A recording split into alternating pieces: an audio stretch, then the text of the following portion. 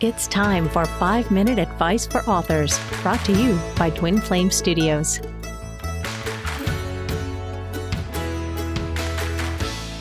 Hi, my name is Jennifer Brown, and I'm an author on the topic of inclusive leadership with 4 books. My first was Inclusion in 2017, followed by How to Be an Inclusive Leader, Your Role in Creating Cultures of Belonging Where Everyone Can Thrive in 2019.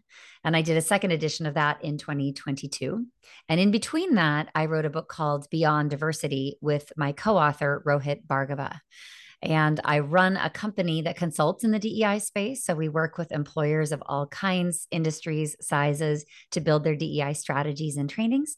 And I also really enjoy being a keynoter and a podcaster, which really resonates with me because I used to be an opera singer and grew up on the stage, and it's a very comfortable and happy place for me.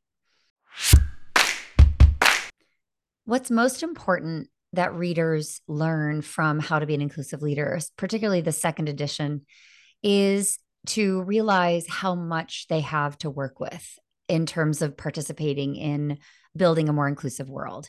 I really press on, the pages, the commitment that we all can make and the tools that we actually have from our lived experience, from our lives, including our privileges and advantages that have made us, enjoy an easier path and benefit from an easier path, and putting those things in play in terms of our allyship. So the book is encouraging, it's inviting, it lays out a very concrete path to do this. And I try to make as much space and give as much invitation to a reader to say, you have a diversity story too. You know something about inclusion and exclusion, and this does matter to you, whether it feels like it may or may not at this point in your life, or depending on how you identify. I promise that this is something that can actually not just matter, but transform you. So the invitation is really into evolution. It's into learning. It's into being comfortable, being uncomfortable. And I'm there to walk people through every step and make sure that they know that they're not alone and that they have a big community of people in the world that are endeavoring to do the same thing.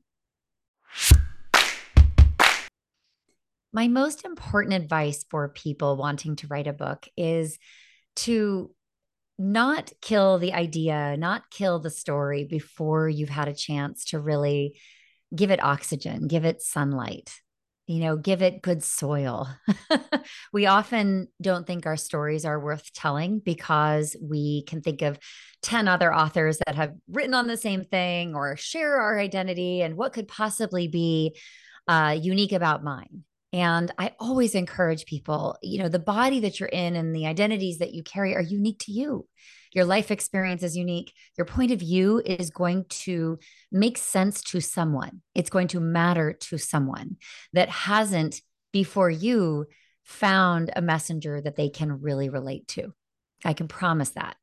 So if I had let that hold me back, and that fear of, oh, it doesn't matter, oh, it's irrelevant, oh, it's been said before, I never would have written the things that I've written or gotten on the stage and shared my story.